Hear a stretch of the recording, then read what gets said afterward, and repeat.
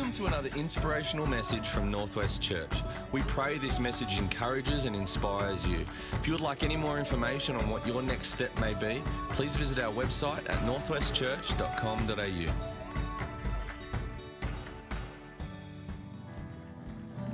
Thank you very much. Thank you very much. You can be seated.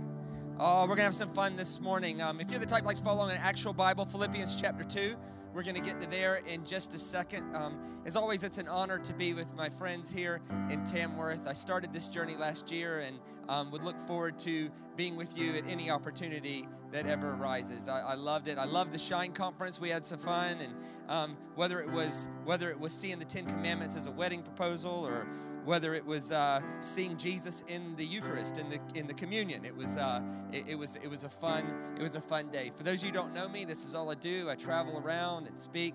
Had the incredible privilege of being mentored by a pastor who just happens to have his rabbi training as well. So my stuff comes from that bent. I also have a master's degree in clinical psychology, so I am qualified to sort your head out. So careful what you say to me. I see through all of it.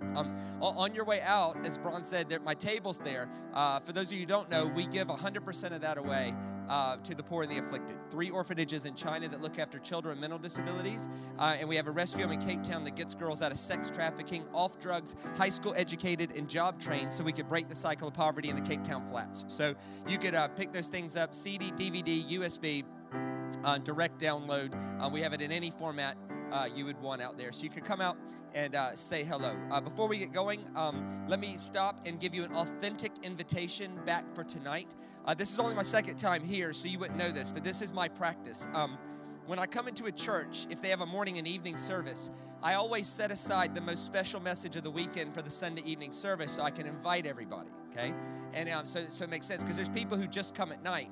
And so if I invite you to come, then that makes more sense than me doing it another way. So I've put aside one of the most special things that I do in the world. I put it aside for tonight. It will change your life. It'll change the way you look at God. Jesus will get bigger. The cross will work better. The resurrection will be central. Scriptures will get bigger, not smaller. I promise you, if you put aside an hour and a half tonight, or hour and 15, whatever the whole service is, if you put aside that tonight, I promise you to change your life. And this is how confident I am in that. If you come tonight and it doesn't change your life, I will personally, out of my own pocket, I'll refund whatever they charge you to come on Sunday night, okay? So whatever the ticket costs to come on Sunday night, I'll give it back to you, okay? All right, so it's risk-free. What do you got to lose, all right? So come on back tonight. If history is any indication, you'll probably want to get here a little early because it's going to get packed, all right? So let's come back tonight, and I've got a special thing set aside. All right, so let's look at this. This is Philippians chapter 2. Thank you, guys. You guys are legends. I was starting to think you were going to play the whole time, which would have been like a, that would be cool. I could do it with rhythm, right? All right, so this is Philippians chapter 2, but which comes just after Philippians chapter 1. So let me set this context up so that it makes more sense. So there's a whole history thing going on here. There's a guy named Paul. He's chained to a wall. He is being tortured on a daily basis under the authority of a guy named Nero. Nero was a particular lunatic. Paul is in fact going to die. He is being tortured. Nero had this thing, if you got caught practicing Christianity, he had this ritual he would do with Christians. He would take a wooden stick and he would impale them into their rectum with the goal of going through both holes at once.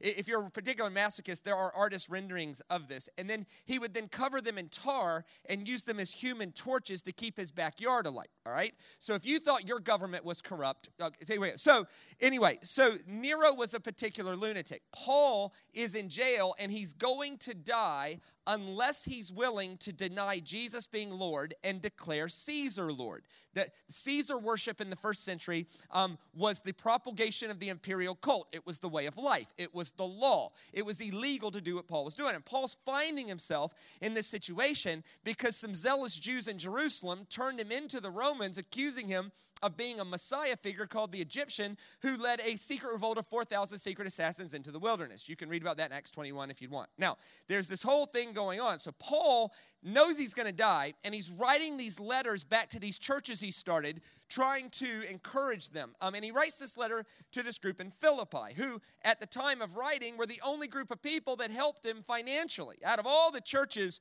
Paul started, the church at Philippi were the most generous. And it was the hardest place to build a church. Philippi was an honorary Roman colony because of their behavior in a civil war between Augustus Caesar and Cassius and Brutus, and Mark Antony. And so you got this whole thing going on that I don't have time to go into. If you're interested in a deeper talk about that, all my stuff on Philippians is out there where I go through all this history. But I'm trying to set this up because if you understand this, Paul quickly becomes one of the most inspiring people you've ever been introduced to. Paul is like, given all that, he's like, if God started it, he'll complete it. This will turn out for my deliverance. Stand together against your enemies, for what might look like your destruction will actually be your salvation. For with God, all things are possible. This guy is inspiring, and this should be obvious. Paul died having never known if what he gave his life to worked. Right? Paul died before the Gospels were written. Paul died before Christianity was legal. Paul died having never known if what he did worked. And in Philippians chapter 2, he changes gears and he starts teaching them about how to live with each other in such a way that is compelling to the world. Because here's the thing. In the first century, you weren't allowed to tell people you were a Christian. You weren't allowed, if there would have been an internet, you weren't allowed to go on the internet and declare what Christians believed. You would die. The only way you could figure out who Christians were by watching how they lived long enough to feel safe declaring yourself a Christian as well. Like, in other words, Christianity spread its widest when you weren't allowed to announce what you believed, but you had to show the world the way you believed what you believed, and they had to figure it out that way. And I think that's just awesome. Now, so Paul is writing back to this group of people, and he's like, hey, if you act this way, this way, this way, and this way, that is compelling to the world. And that's what I want to talk to you about this morning, about creating a culture that is contagious for the world to want in on. Like, evangelism should not be us telling them something. Evangelism should be them seeing how we live and then them asking us, like, wait a minute, I want in on what you guys, who acts like that? I want in on that, right? And Paul uses this incredibly famous line. He says, work out your own salvation with fear and trembling. Work out your own salvation with fear and trembling. And people quote that all over the world without quoting the very next verse. He then goes into the application. Here's the next sentence. Here it is. Do all things without grumbling or disputing. Well, let's just stop right there. This could be the shortest sermon you've ever heard in your life. How have we done with that today, this week, this month?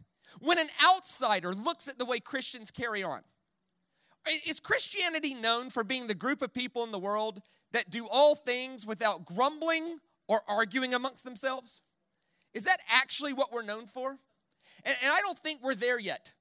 I think we have a long way to go. And I want to talk about that this morning, about how Christians tend to pick on the sins that aren't their sins, and they just ignore clear biblical mandates like this, to do all things without grumbling or disputing.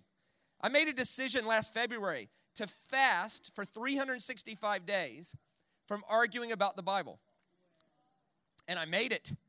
I loved it. It was the best decision I ever made. An argument is any discussion where one person is starting with their conclusion. If one person is starting with a conclusion, now if somebody's open and let's have a discussion, I'll talk with you for however long you want to talk. But as soon as someone starts with their conclusion, that's now an argument. And we're actually biblically forbidden from that behavior, right? To do all things without grumbling or disputing. So, I have 3 thoughts for the Bible nerds, okay? Because if you're here and you're a Bible nerd, and you know I'm sort of a Bible nerd, I've got 3 thoughts for you. First, I can read this in Greek, which is why I don't have a whole lot of luck with the ladies, okay? But I can actually read this in Greek. And I can tell you that the word all there is actually all.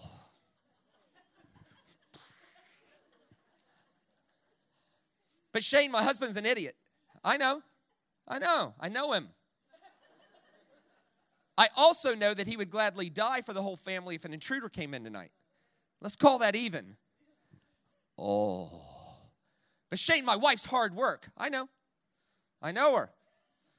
I also know she'd stand with you if everybody else left. Let's call that even. Oh.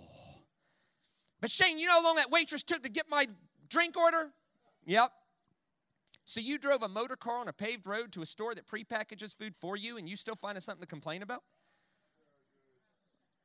Oh. So first, all means all. Second, Paul uses some real serious language after this. Watch this. Do all things without grumbling or disputing, that you may be blameless and innocent. What? Is Paul tying our blamelessness to our basic disposition and conflict? Woo! Children of God, without blemish in the midst of a crooked and twisted generation, amongst whom you shine like stars in the world, holding fast to the word of life, so that in the day of Christ I may be proud that I did not run in vain or labor in vain. In other words, I know I'm fixing to die. I'd love to know that I didn't waste my life. And one way I'm going to know I didn't waste my life is that you do all things without grumbling or disputing. Now, 3 thoughts for the Bible nerds. First, all means all. Second, let's try that again. All means all. Let's try that one more time with some more gusto. All means all. Right. Second, Paul is using specific quotations from the Old Testament, specifically the Exodus story, to make his point. Now, if you are a Bible nerd, you'll study this later. If you're not, you'll forget about it. But 30 seconds for the Bible nerds. I just put the references up there. Next slide. So, grumbling is a reference to Exodus 16 and Numbers 14. Blameless and pure is a reference to Genesis 17. Warped and crooked generation is a quote from Deuteronomy 32. That's when Moses says, God's done all this for you, and you're still grumbling. You're no longer children of God. You are a warped and crooked generation. Shine like stars is a reference to Daniel 12. Run in vain is a reference to Isaiah 65. Now, if you're thinking, Shane, so what? It's 2019. What does that mean? Here's what Paul's doing. Paul is using the Exodus story as an example for today. And here's the Exodus story in one statement. Ready? There was a group of people who did nothing to earn it, nothing to deserve it, and God reached out and saved their life and moved them from slavery to freedom. And then subsequent to that, this group of people complained about things less important than that. Does that sound like anybody you know? Do you know any group of people that God reached out and saved their life despite them doing nothing to earn it, and then subsequent to that, they complain about things less important than that? This is a story about me. It's a story about you. And it's a story about our tendency to grumble. Essentially, Paul's saying this. Next slide. Paul's saying, don't be like the freed Israelites and grumble. You can live better than that. You can shine like stars. We talk a lot about being light in our world. We need to be light in our world. We need to be light in our world. And there's a lot of debate about what that means. And okay, but maybe we need to go back to the first definition of what it means to be light in the world and be known to be a group of people who do all things without grumbling or disputing. And until we master that, maybe we should put our effort mastering that. So 3 thoughts for the Bible nerds. All means all. Second, Paul is using the Exodus story to make his point. Third, and if you know me, you know I love words, so I have to show you the words. This is so cool. Next slide. This is the word translated grumble from the original language. The word is gongismon. I love that word. Let me say it. Let me say it slowly. Gizmon. It's a musical metaphor. A grumbler is a gong, is an out-of-place symbol. Let me tell you what grumbling is not. Grumbling is not pointing out something that could be better, having already brainstormed 4 ways to make it better, and been a part of a commitment to use your resources to make it better. That's called leadership. Grumbling is when it's sort of like this. This is a common metaphor in Greek. In Greek, they use musical metaphors a lot. Paul used musical metaphors a lot. The idea is this. You could have the best singer in Tamworth standing here, next to the best bass player in Tamworth, next to the best keyboard player in Tamworth, and it doesn't matter, because here's the truth. There is no such thing as a musician that is good enough to overcome a terrible drummer. No such thing, right? Right? It doesn't matter. And we've all been in church long enough to see that awkward moment where the drummer's a little bit off and everybody's like, ha, ha, ha, ha, ha. And there's nothing you could do except start the entire song over. That's what grumbling is. Grumbling is like a drummer who just starts banging cymbals out of beat. It's sort of like this. your life is a song. Your church is a song. Your neighborhood is a song. Your ministry is a song. Your business is a song. And you are meant to find your place in that song. But if you cannot find your part in the song, at least be humble enough to sit the number out. What you don't want to do is just start beating cymbals off a beat to make everybody else start their song over because of our selfishness. That's what grumbling is. The idea is that be a part of the song and never a gong. Be a part of the song and never ever a gong. You don't want to be the person beating cymbals off beat. So, 3 thoughts for the Bible nerds. 1, all means all. 2nd, Paul is using the Exodus story to make his point. 3rd, you want to be a part of the song and never a gong. Now, which leads me to this. There's an ancient rabbi parable. This is not a part of the Bible, but it's a parable told by rabbis to help us understand the Bible and the nature of grumbling. Here's how the parable goes. As the children of Israel were crossing the Red Sea, there were walls of water being held back on both sides. And there was one slave. And this one slave got a piece of mud stuck between his toes. And he couldn't shake the mud from between his toes. So he says to his friend, he says, "Mate, I've got a piece of mud stuck between me toes." He's an Australian slave. Now, and he can't do it. And the way the parable goes is that those 2 slaves got so focused on the one piece of mud between the toes that they lost sight of the walls of water being held back for their redemption. That's what grumbling is. Grumbling is when we focus on the mud and miss all the water. We miss everything else God is up to, which leads me to this. You cannot judge success on a plotted point. You have to judge success on a trajectory line. So let me give you an example, right? I'm going to ask you a question, and you can't possibly know the answer to this question, okay? If I said, let me tell you about my money. I have $500,000 US in the bank, and I have no debt. Am I winning or am I losing? The answer is you can't possibly know because I only gave you a plotted point. What if I said, hey, let me tell you about my money. I inherited $110 million from my rich uncle, and I'm an idiot. And I'm down to my last $500,000. Am I winning or am I losing? Big time. What if I started with nothing and with discipline and passion and perseverance, I've got to my $500,000? Am I winning or am I losing?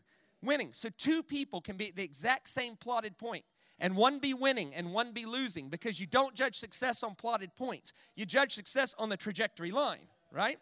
And this world is getting better and better and better. When I hear Christians, and Christians, by the way, should be the people upholding all the good things God is doing in the world instead of pointing out the 1 or 2 things not going so well in the world. We should be the ones upholding the light, upholding what God is doing in the world. Are you kidding me? When I hear Christians going, "Oh, Shane, can you believe how bad this world's getting? Oh, God, can you believe how bad this world's getting?" What are you talking about?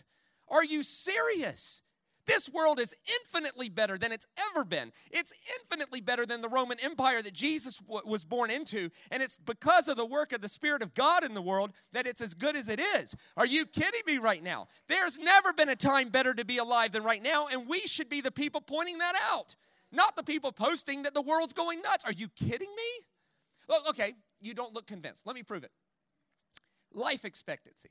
Life expectancy of Jesus' day was 32. By 1550, it had ballooned to 37. By 1850, it was 43. 1925 was the first time in the history of the world we were living to 50. And that is only in the Western world. Global life expectancy did not cross 50 years old until 1948. That is within my father's lifetime. Now we're living to 84. Is God done redeeming long life? No. Is it better?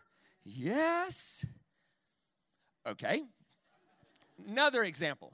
We might be here till 3. Would you rather be a woman today or 1950? Yeah, don't think too hard about that, right? Right? Would you rather be a woman today or 1950? Today, right? Right? Or 1850. Man, is God done redeeming women's rights? No. Is it better? Yes. Would you rather be black today or 1950? Or 1850? Or 1550. Is God done redeeming race relations? No. Is it better? Yes. Would you rather have dental work today? Or 1950. Or 1850. Today, they can numb your entire mouth with one well-placed shot of a Novocaine in a nerve bundle before they drill in the nerve in your teeth. Today, they numb your mouth with Novocaine. In 1850, they numbed your mouth with whiskey. Novocaine is better. Okay? Would you rather have a colonoscopy today? Or 1950? Oh, hello.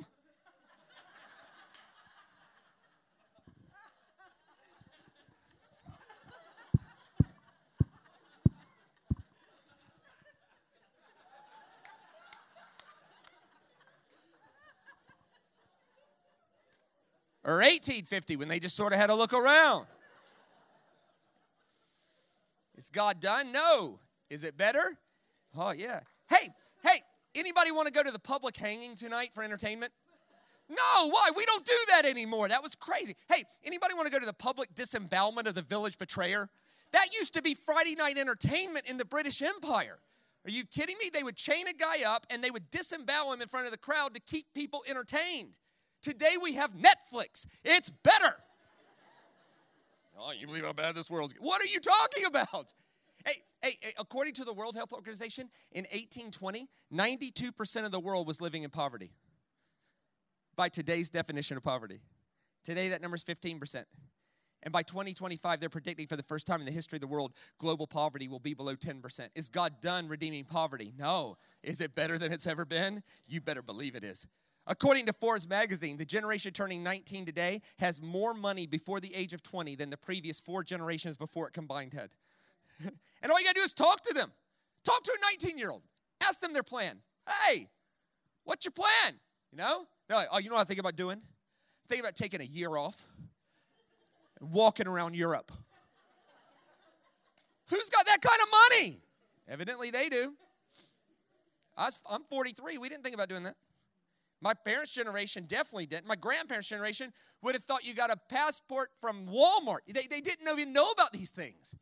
Could you imagine if your great-great-grandfather came back from the dead and was living with you for 3 days, and here was your task. You had to prove to him the world is harder and worse than what he lived in. Can you imagine that? Just imagine the things around your house you'd have to explain. Great-great-granddad, you understand how tough we have it now, you know? He'd say, really? What's that? That's a car. What's that do? Takes us wherever we want to go at 110 kilometers an hour on paved roads. What? What's that? That's a tap. What's that do? Brings clean, drinkable water into our house under pressure. What? What's that? That's the other tap. What's that do? Brings the hot water in under pressure. What? What's that? That's toilet paper. Granddad, we're going to urge you to use that. We saw you collecting moss earlier, and it's just a far messier way. Honestly, there's this great invention. They can roll pay. It's just great. Oh, and by the way, this is even getting better. If you're interested, in Japan, they're having a problem with too much toilet paper in their sewers, right? It was creating a problem. So instead of panicking, they got innovative, and here's what they did. They invented toilet paper-free toilets, right? Yeah, I know what you're thinking. You're like, God, Shane, that's disgusting. Yuck, I know, because in your imagination, you're picturing one of those French bidet things, like the, no. You go to the bathroom in Japan, and you hit a button, and that thing washes your butt with a 35 horsepower Kubota engine.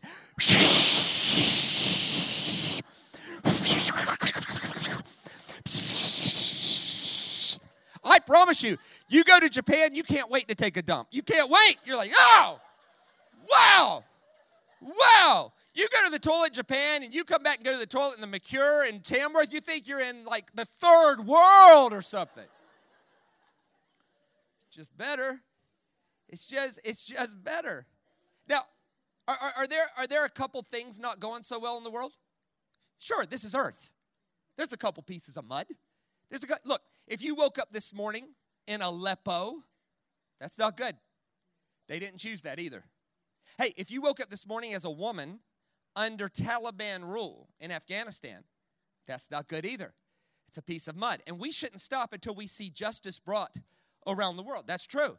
There's a couple things, but we should be the people fighting for justice in the mud, but pointing out the water. That's what we should be doing, right? Like somebody asked me the other day. They were like, "Hey Shane," they were trying to be funny. They're like, "Hey Shane, if the world's getting better, how come the divorce rate's going up?" Right? You missed that one. I was like, "Yeah, okay, let's talk about that. Is the divorce rate going up?" Yes, more people are getting divorced than ever. And here's what's weird. Less people are getting married than ever. So divorce rates are going up. Marriage rates are going down. That's not a good thing. That is, in fact, a piece of mud. But it's not hard to explain why. Why are divorce rates going up? It's because we're living longer. Duh. When you die at 32, till death do us part, it's more doable. Now you have to live with them to 84. That's like saying,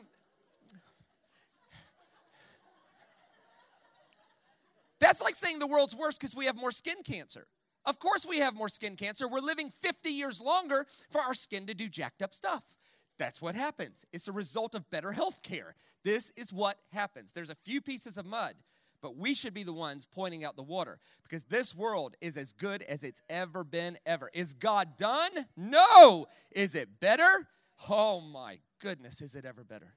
So the question is why do we grumble then? And I think if I could do a quick talk on the psychology of grumbling, I think we could get our head around this a little bit better. And next slide. I think we grumble when we forget to remember. We forget to remember that our nation is awesome. All of us woke up this morning in Australia. A nation with motor cars, paved roads, stores that prepackage food for us, clean water in our tap, machines that do washing, other machines that do drying, world-class healthcare right down the road, and it's largely free because Australia lives with the conviction that world-class healthcare should be available to all people regardless of social economic status. That is Australia. According to the World Health Index, Australia is the third greatest country in the world for overall life expectancy, health, income per capita. You live in a top 5 country in the entire world. When I hear Australians complain about Australia, it's like, bro, where you gonna go? Like, if you can't make it here, bro, let me be blunt. Where you gonna go? You could be on the dole in Australia and be in the richest 8% of people in the whole world. We forget to remember. We forget to remember our life, our life is great. Hey, there would be a couple of exceptions to this, but in general, in this room, think about this. If God never did one more thing for any of us, isn't our life pretty good? Like if God said, okay, I'm done blessing you now. No more blessings. I'm not going to curse you. I'm not going to make your life worse, but no more blessings for you. Isn't our life, in general, pretty good, right? Our health's a gift. Hey, let me tell you about my life. I woke up this morning, and I did not have a chemotherapy appointment today, right? Like, if that's all you wake up with, no chemotherapy needed, isn't your life, like, aren't we, like, even? Like, at least? There's nothing to grumble about. This is why we get so confronted when we meet someone who's way sicker than us, and we're like, I'm complaining about what? This is why this is so confronting. Our transportation. Look, motor cars, paved roads, stores that prepackage food for us. Like, just motor cars. Hey, every week of my life, I get on an airplane. Every week. Every week I'm on an airplane. You know what I find in airports? I find people willing to grumble about 20-minute flight delays. They're texting, 20-minute flight delays, right? You imagine that? You imagine your great-great-grandfather seeing that? What? 20 minutes? It took me 6 months to get there on a boat, and I just hope we didn't all die of scurvy on the way. And you're fixing to get in the most technologically advanced piece of machinery ever invented in the history of the world for travel. It's going to put you at 39,000 feet, 900 Ks an hour. You could fly from Sydney to LA in 14 hours while digitally streaming on-demand movie content at the push of a button, and somebody brings you free Coca-Cola? Are you kidding me? There's no end to our mud finding. Oh, by the way, if you're interested, Richard Branson has invented a plane that can go Sydney to Dallas in an hour. Yes. Yes. I'm in. I'm not on that first one, I can tell you that. They got to do that about 1,000 times. Imagine how fast you got to go. Sydney to Dallas in an hour. What would happen to your body? I want to see it first. I want to see what happens to people. Imagine that, Sydney to Dallas in an hour. You're stumbling off the aircraft, like all jacked up, right? And somebody's like, oh my God, sir, I don't know how to tell you, what is that around your neck? Oh, that's your butt. Whoa, God. Right? Like, how fast do you have to be going, right? Oh, by the way, it doesn't fly faster. It flies higher. Because the earth is round,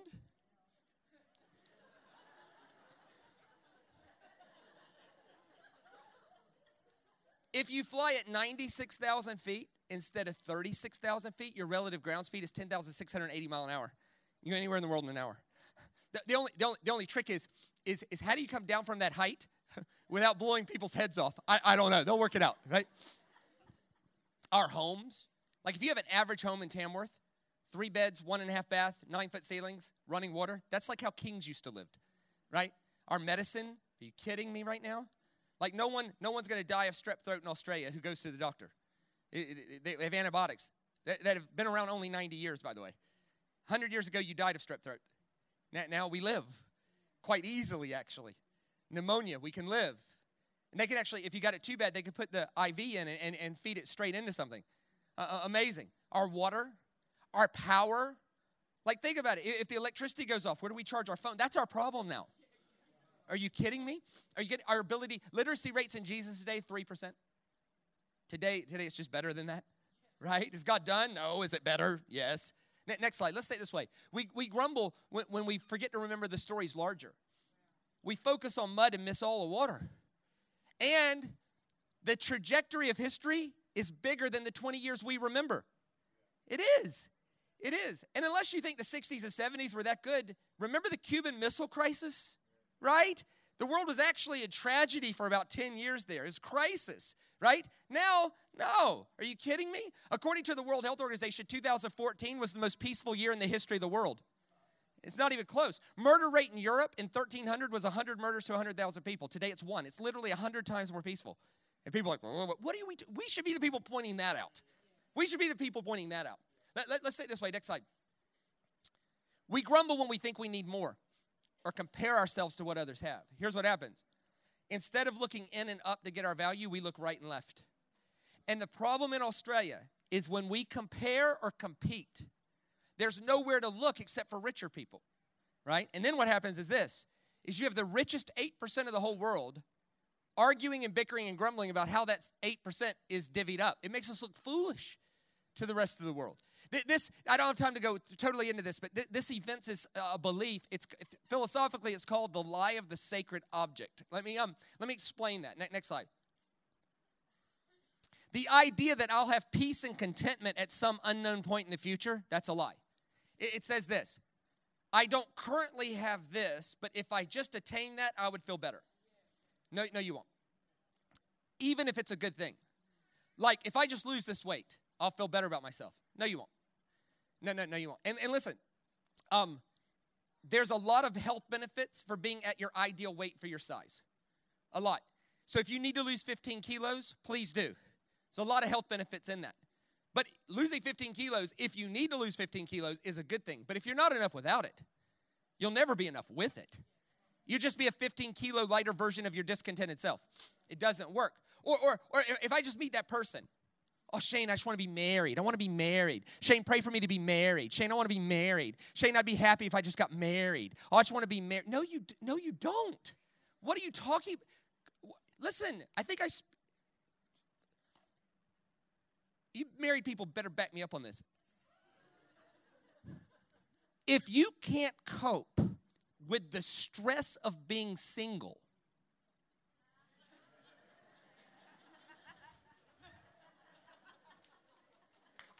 right? I get to do what I want to do when I want to do. What? No. And listen, a good spouse is a great thing to have. It is. A good spouse is a great thing to have. Now, you marry poorly, you'll pray for a comet to come to earth to bring you sweet relief. But a good spouse is a great thing to have. But if you're not enough without them, you'll never be enough with them. And here's how I know that. You'll never hear this testimony. You'll never see a happy marriage that was forged between two miserable single people. Never. God, we hated our life, but then we got married, fixed it all. No way! Marriage doesn't solve problems. Marriage magnifies problems. Same thing is true with a raise or a house or a car, all good things. But if you're not enough without them, you'll never be enough with them. Let's say it this way, next slide. I think we grumble when we feel that God has shorted us. Like if we don't live with the conviction that God has been good to me. God has been good to me. Like if we don't get there, nothing else really, I say, matters here. Like why do we grumble? We forget to remember. The story's larger. We focus on mud, miss the water. We grumble when we compare. We grumble when we don't live with the conviction God has been good to us. Let's say it another way. Next slide. We grumble when we judge the future by the present. So the philosophical word for this is despair. Despair is the internal conviction that my tomorrow is simply a repeat of yesterday. That's what despair is. Or the psychological word for this is to freeze the present. So to freeze the present is the internal belief that my pain I'm feeling right now will never, ever go away. And that's just not true. And listen, and let's just all admit it. It's just in us to freeze the present. Like, heck, if we get a bad enough cold, right? We're thinking, 4 days into a bad cold, we're thinking, I'll never breathe again, right? We freeze the present. Or maybe heartbreak's a better example, right? Like, remember your first breakup? Everybody remember your first, of course we do, right? I remember the first girl that broke up with me. Of course I do, right? And it was mutual. And don't you think anything less? We talked about it, and together we decided it wasn't working. And mutually we decided it was best for us to break up, right? The problem was she seemed fine, and I was all tore up about it, you know? And I did the thing that you do to get the girl to be reattracted to you, right? This will work every time. You pout and look desperate, right? Right? Women love that, right? And so I was all pouty. And I was like, oh, God, I hurt so bad. This pain will never leave me. I'll never find anybody. Oh, you know, I was 14. My dad picks me up from school, you know. I get in the car.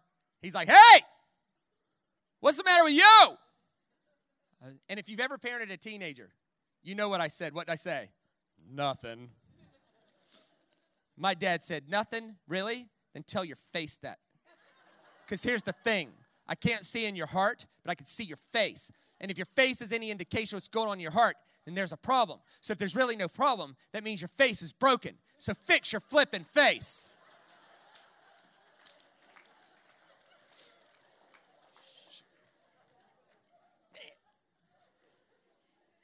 I get home, about an hour later, Dad's had enough, you know.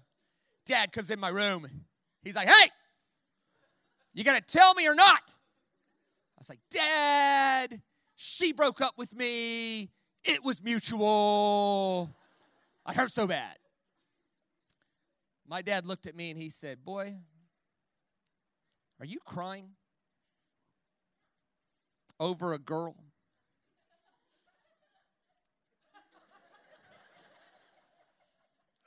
I was like, yeah, Dad, it hurts so bad, you know.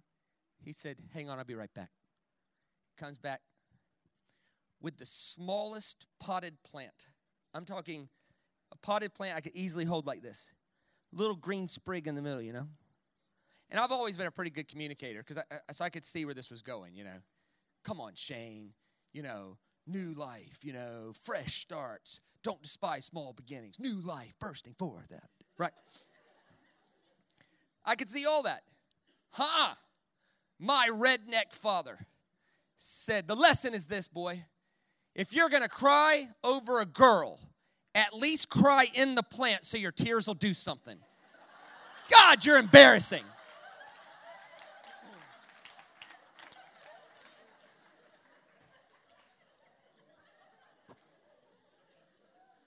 And you know he was right. 3 3 weeks later, new girl. Forget her, right? Right? Why do we grumble? We grumble when we forget to remember. The story is, in fact, larger, and the trajectory of the world's getting better. Absolutely. And the data backs that up 100,000%. We grumble when we compare. We grumble when we don't live with the conviction God's been good to us. And we grumble when we freeze the present. I think the last one is this, next slide. We grumble when we forget life's a marathon and not a sprint. This is a quote by the great Franciscan monk Richard Rohr, who has a PhD in saying profound things. He said, we tend to overestimate what we can do in a year, but underestimate what we can do in 10 years. In other words, we grumble when we feel like a failure, but it wasn't failing. It was just overestimating what was possible in a year. But it's underestimating what's possible if you hold to that track for 10 years. Now, why do we grumble? Well, we grumble when we forget to remember. We focus on mud and miss the water. We compare. We don't live with the conviction God's been good to us. We freeze the present, or we forget life's a marathon, not a sprint. Which leads me to, hey, if you're the type of person that listens to like the first 3 minutes of a message, right? And then you zone out.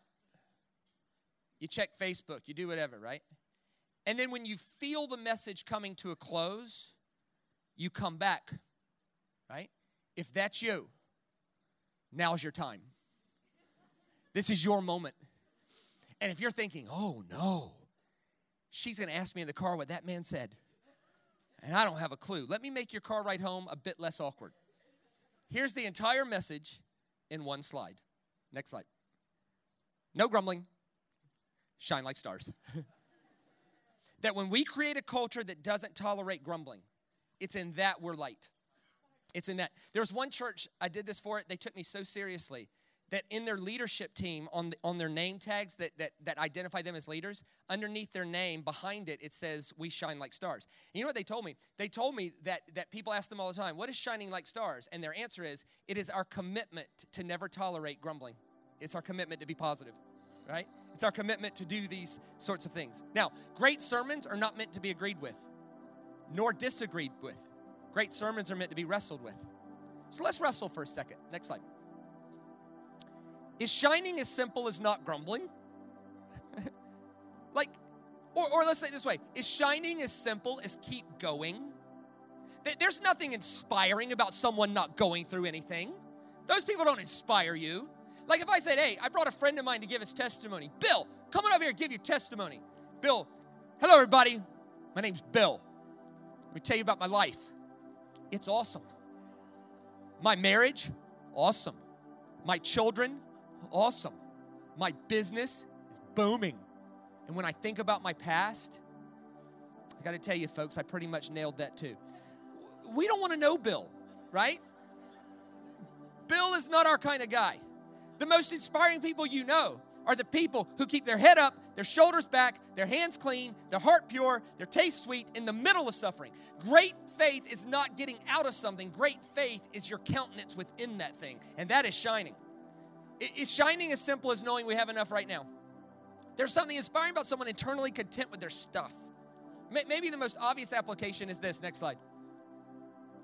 Where do we need to repent from grumbling? Let's stop and give that a full 30 seconds of meditation. Have we grumbled this week? And we didn't even think about it or something. Like it's okay. I grumbled. I don't mind being vulnerable with you. I don't even mind telling you what it's about because I think you'll understand. I flew from Rockhampton to Brisbane to Sydney. I got in a car and had to drive to Parramatta to speak that night.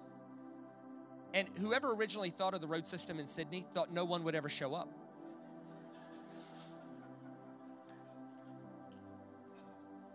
And I was grumbling about that. And let me tell you what was really happening. Here's what was really happening. I was in a car by myself, so no one was there to hear me complain. Here's the thing. I was in a motor. First of all, I got from Rockhampton to Sydney in 4 hours. Imagine your great-great-grandfather. Right? I then was in a motor car on a paved road, driving to a place that was going to prepare world-class food for me and my friends who celebrate each other.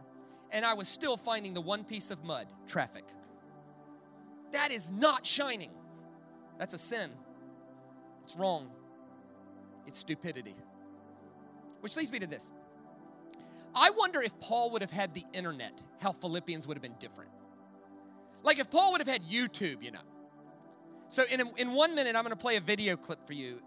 But I need to set the video clip up because I think if Paul would have had YouTube, he would have attached this to the book of Philippians and said, if you want to know what shining like stars is, check this out, right? Let me set this up. There's this little girl. She's 2 years old. She's very sick. She has a rare form of blood cancer. She is awaiting a bone marrow transplant. She's been in the hospital 344 consecutive days, which means her mother's been in the hospital 344 consecutive days. She's got tubes all in her nose. It's unbelievable. She's got prednisone puff, where you take too much steroids, it puffs you to get the inflammation down. If anybody had a right to complain about their lot in life, it's this little girl or the mom. But instead of doing that, they sing you a song. This song is 53 seconds long. At the 23-second mark, the baby is going to say something that sounds like baby garble, but it's not. So let me tell you what she says so you'll hear it. She says, this is really awesome. The mom is showing her symbols, and this must be the greatest mom on earth. I reckon if Paul would have had the internet, he would have attached this video and said, if you want to know what shining like stars is, check this out. Let me step out the way. I'm going to get you to stop for a second, and I'm going to let them play you this baby shining like a star. Check this out.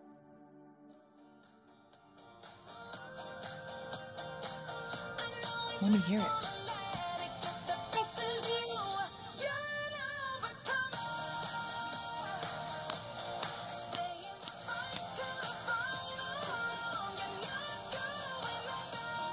Let me hear it. Really awesome.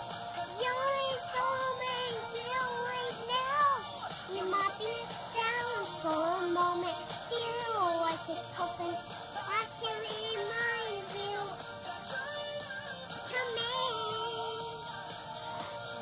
Rolling, come in. Down, hit the bottom, hit the ground. Oh, you're not alone. Just make a friend, don't forget, hang on to his promises. He wants you to know you're not alone.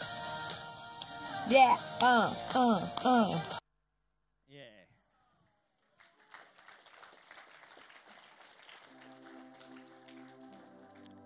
What was the last thing we were going to grumble about?